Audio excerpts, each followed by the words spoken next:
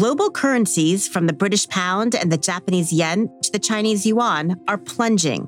At the same time, the US dollar is surging to new highs. So what's behind the volatility in the currency markets, and how much higher can the dollar go? Under our central scenario, we think even from current strong levels, the dollar can appreciate further. We have another couple of % dollar appreciation baked into our forecasts for the next few months. But in a more hawkish scenario where US inflation is more entrenched, the Fed needs to move further and keep rates higher for longer than envisaged. I think you could see another 5 to 7% appreciation on the broad dollar in that sort of hawkish scenario. I'm Allison Nathan, and this is Exchanges at Goldman Sachs.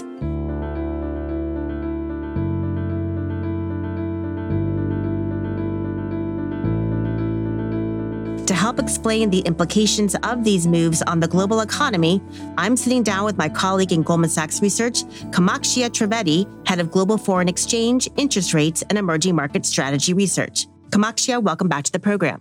Thanks, Allison. Pleasure to be here. So it's been a pretty crazy time in the currency markets, Kamakshya. There's so much to talk about. I can't wait for this conversation. So let's start with what's happening in the UK, where you're based. The pound took an absolute beating last week on the back of the new government's tax plan. And it even came within spitting distance of parity with the US dollar, although this weakness in the pound has reversed somewhat on the Bank of England's announcement to buy back UK sovereign bonds or gilts. So where does the pound go from here? Look, I think that there's no question that amongst the broader dollar surge higher, there were some pound-specific elements that caused the weakness in the past week. We've seen, as you mentioned, a relatively large, unfunded and untargeted fiscal expansion announced by the government. And in response to that, financial markets are demanding a higher risk premium to buy those government bonds that the UK government is going to have to issue. At a very simple level, that issuance can cheapen in two ways. Either those bonds can become cheaper or the currency can become cheaper to incentivize foreign investors to hold UK bonds. I think what we've seen in the past week is that there is limited tolerance from policymakers to allow government bonds or gilts to cheapen. And so the revealed preference here, to some extent, is that the pound may have to fall further. As you mentioned, it's bounced a bit. I think that reflects some stabilization in the volatility. It also probably represents some closing out of positions, given that it is quarter end. It's also helped that we've seen some degree of fiscal flexibility from the UK government, in particular with regard to the top rate of income tax. But we may need to see more on that front as well when we have the final statement on the budget and the budget projections. But we think without much more forceful action from the Bank of England, the pressure on the pound is likely to re-emerge. So you mentioned that this is actually largely a dollar story. We have seen the dollar strengthen substantially across many currencies in the recent period. So talk to us a little bit about what's driving that dollar strength and if you expect it to continue. So what you are seeing in taking a step back is that the US economy looks to be somewhat overheated. Inflation is high and growth is pretty resilient. And in the face of that, the US Federal Reserve is hiking rates in a single-minded fashion, hefty increments of 75 basis points each time. And it's very hard for other countries to match this combination of solid growth and large Fed hikes. And that is primarily what is supporting the dollar against all kinds of developed market and emerging market currencies. You have seen some hikes in other parts of the world as well. Inflation is to some extent a global problem, but it is this single-minded focus on inflation. The Fed just appears to be less constrained than other central banks in terms of moving policy tighter. The ECB, for example, has started moving policy higher, but they also need to worry about financial fragmentation risk, whether the new political transition in Italy creates sovereign spreads to widen. Places like China, they need to concern themselves with the domestic soft growth backdrop. So the Fed appears to be unconstrained. They're moving fast. That's supporting the dollar against pretty much most currencies across the world. And under our central scenario, we think even from current strong levels, the dollar can appreciate further. We have another couple of % dollar appreciation baked into our forecasts for the next few months. But in a more hawkish scenario where US inflation is more entrenched, the Fed needs to move further and keep rates higher for longer than envisaged. I think you could see another 5 to 7% appreciation on the broad dollar in that sort of hawkish scenario. And what are the implications of that? Ultimately, as we're sitting here in the US, having cheaper imports strikes me as a good thing. Yes, a stronger currency is typically part of a tighter financial conditions mix. So what that means is it makes it harder for exporters. And as you mentioned, it makes the local prices of imported goods lower. And so normally there is a trade-off. You get a little bit of benefit on the inflation side, but there is a little bit of a cost on the growth side. But right now, given that it's inflation that is primarily above target, that's the main focus of policymakers. And what that means is that the downside growth effects are somewhat second order. And so the fact that there is an inflation benefit from that stronger dollar is going to be the main thing that policymakers in the US are going to be concerned about. This is very much a case of what we've seen a few times historically, where a stronger dollar from the US perspective is our currency, but your problem for a lot of the other parts of the world. Well, talk to us about the problems that this could be causing for other economies.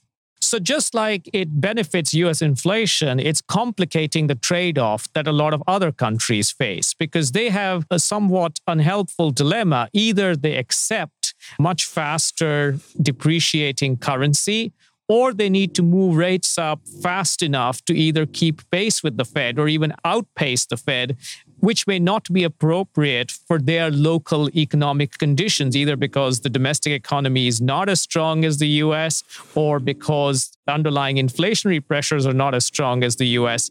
And so you're faced with this very unpalatable trade-off in a lot of economies about just how much you can tighten and whether there are any other tools you can use to stem the degree of the currency depreciation, because it just ends up fueling your own inflation pressures. One of those tools is FX intervention, and we have seen some examples of that. It creates some real severe problems in emerging markets which have dollar-denominated debt. And I think those are the more severe group of problems that we may come back to talking about. So as we're talking about FX intervention, it would be interesting to hear how common is that? We are seeing, obviously, a lot of economies beginning to do that, but it's pretty rare.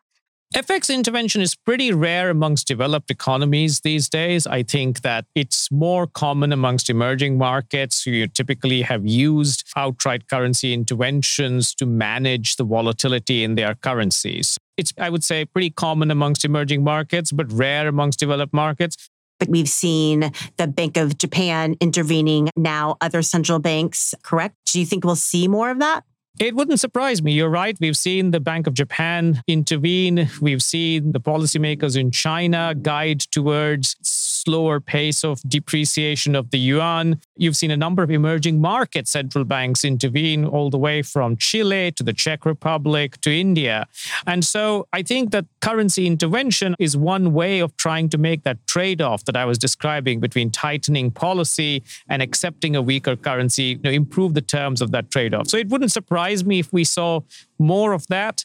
I think that one of the challenges, however, for a lot of this is whether it will work. And what you've seen is that these interventions can slow the pace of the depreciation of the currencies, but they're not going to change the direction of travel until the underlying fundamental macro and policy drivers change. To go back to the example of Japan that you mentioned, the big reason why the Japanese yen is depreciating is that even as the Fed hikes, the Bank of Japan has a policy of yield curve control. They are keeping yields capped and not moving policy tighter. That means that the interest rate gap between the US and Japan keeps widening, keeps pushing towards a weaker currency. If this was really a deep problem, the Bank of Japan needs to shift its policy stance. We don't expect them to do that. And so the pressure on the currency to weaken is just going to keep reemerging. even if intervention slows the pace. So in a nutshell, a number of the moves we've seen in these currency crosses with respect to the dollar have been extreme, but they're explainable based on the macro and policy differences. Right. And we don't expect them to tighten their stance because they don't have the inflation problem that we have in the US and other parts of the world. And it's just not appropriate for their economy. Exactly. I would say that even one step further is the case of China. There as well, you have no inflation problem and actually growth is pretty weak. So not only are they keeping policy on hold or fixed like Japan, they've actually been easing policy to support their economy. And so once again, the gap between China, which is easing policy, and the US, which is tightening policy, keeps growing. It's no surprise then that the Chinese yuan depreciates versus the US dollar. I think they recognize that. I think there's a discomfort with the speed at which that is happening and what that volatility means for both financial market participants and businesses and households. But I think there is a recognition that until the underlying inflation and policy dynamics don't change, the direction of travel here is still going to be for a weaker Chinese yuan or a weaker yen and a stronger dollar. That said, if all of these central banks outside of the Fed, the non-US central banks, are struggling with this issue, is there a chance that we could see more of a coordinated action of some kind that could help bring out a better result for them? It's been done before. The most common example is the Plaza Accord of the mid-1980s, when a number of central banks got together, including the US, to strengthen the yen and weaken the dollar. I think it's unlikely at the current juncture to a large extent because it's not in the US's interest to participate in such a move. If you go back in terms of the backdrop to the Plaza Accord, that came after many years of dollar strength and a number of quite a big increase in protectionist sentiment in the US on account of that dollar strength. We are not at that point yet.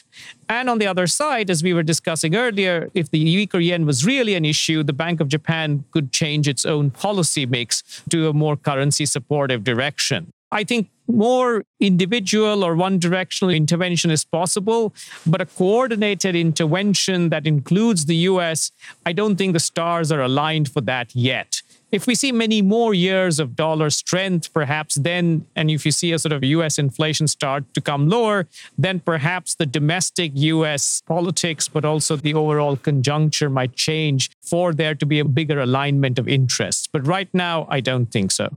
So if we talk about this dollar strength, are there any currencies that have been able to withstand it and have held up better?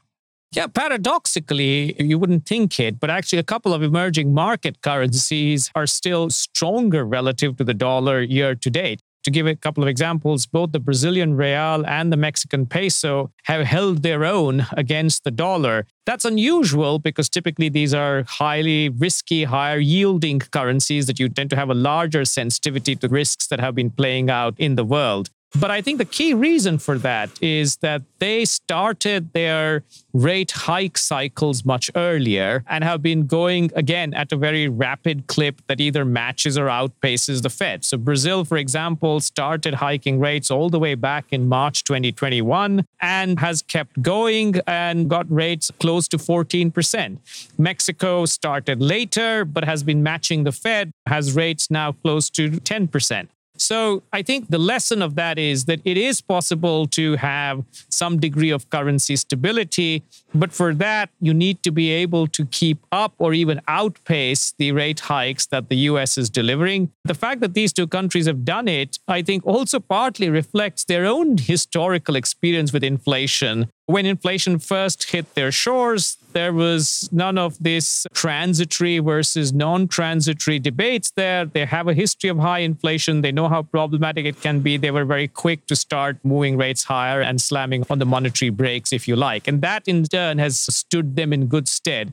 It has to be said as well, they are somewhat further removed from the growth slowdown in China or some of the gas-related problems that Europe is facing. And I think that has also helped, aside from the fact that they've brought their nominal and real interest rates up. So do you think that the challenges that some of these emerging markets are going to face by the strong dollar could actually generate a crisis of some sort in the emerging market economies? Allison, I think in some of the more vulnerable pockets of emerging markets, there is already a debt crisis. This is the group of emerging markets where there is substantial amount of dollar-denominated debt. Exchange rates have typically been a bit more pegged, and you have limited reserves. They typically form what we would call the frontier economies. But for this group of economies, either some of them have already defaulted, like Sri Lanka, or a number of them are already engaged with the IMF to try and either negotiate programs or extend programs to get funding given their rollover needs and limited dollar reserves. Places like Ghana, Pakistan fall into that group. I think there is a group of vulnerable emerging markets, and I think that's the place you need to look for the real debt problems that are beginning to take place. And many of them, to be honest, when you look at their sovereign credit spreads, are priced at extremely distressed levels as well. So if the Fed is committed to tackling inflation now and is therefore likely to continue to outpace other central banks in terms of the rate hikes, as we've been discussing, what do you think could end the dollar boom? I think there are a few things that need to happen for the dollar boom to end. Obviously, partly you need to see convincing evidence that inflation in the US is peaking, because that will allow the Fed to pivot back towards smaller steps and ultimately also to pause this hiking cycle. I think that's one important thing that you need to see on the US side. But currencies at the end of the day are a relative game. You also need to see better news elsewhere. You need to see growth in Asia and China in particular pick up more convincingly so that policies there actually start moving in a currency supportive direction rather than the other way around. And likewise, we are expecting a pretty tough winter across Europe. Our economists forecast a recession in the euro area, in the UK as well. We need to get to the other side of that and start seeing a recovery in these economies as well. If you get that sort of better growth impulse in the rest of the world, even as the Fed starts to slow down its hiking cycle or ultimately pause it, I think that's the confluence of circumstances that you need for the dollar to start to peak and move lower. So when do we reasonably expect that all could happen? I think the conditions are not in place yet. I think you could imagine a situation where sometime in 2023, China starts to move away from its zero COVID policies. Our economists expect that to come sometime in the second quarter of the year. Likewise, we expect the euro area recession to be over sometime in 2023. And probably even before that, we will get a sense of how bad the winter is and therefore how much demand destruction needs to take place in order for Europe to get through the winter. If around the same time we get some convincing signs that US inflation has finally peaked, I think one can envisage a scenario where the dollar starts to turn. But we are not there yet. Kamakshya, thank you so much for taking the time to speak with us during what I know is a very busy time for you. Thank you, Allison. Thanks for joining us for another episode of Exchanges at Goldman Sachs. If you enjoyed this show, we hope you follow on your platform of choice and tune in next week for another episode. Make sure to share and leave a comment on Apple Podcasts, Spotify, Stitcher, Google, or wherever you listen to your podcasts. And if you'd like to learn more, visit gs.com and sign up for Briefings, a weekly newsletter from Goldman Sachs about trends shaping markets, industries, and the global economy.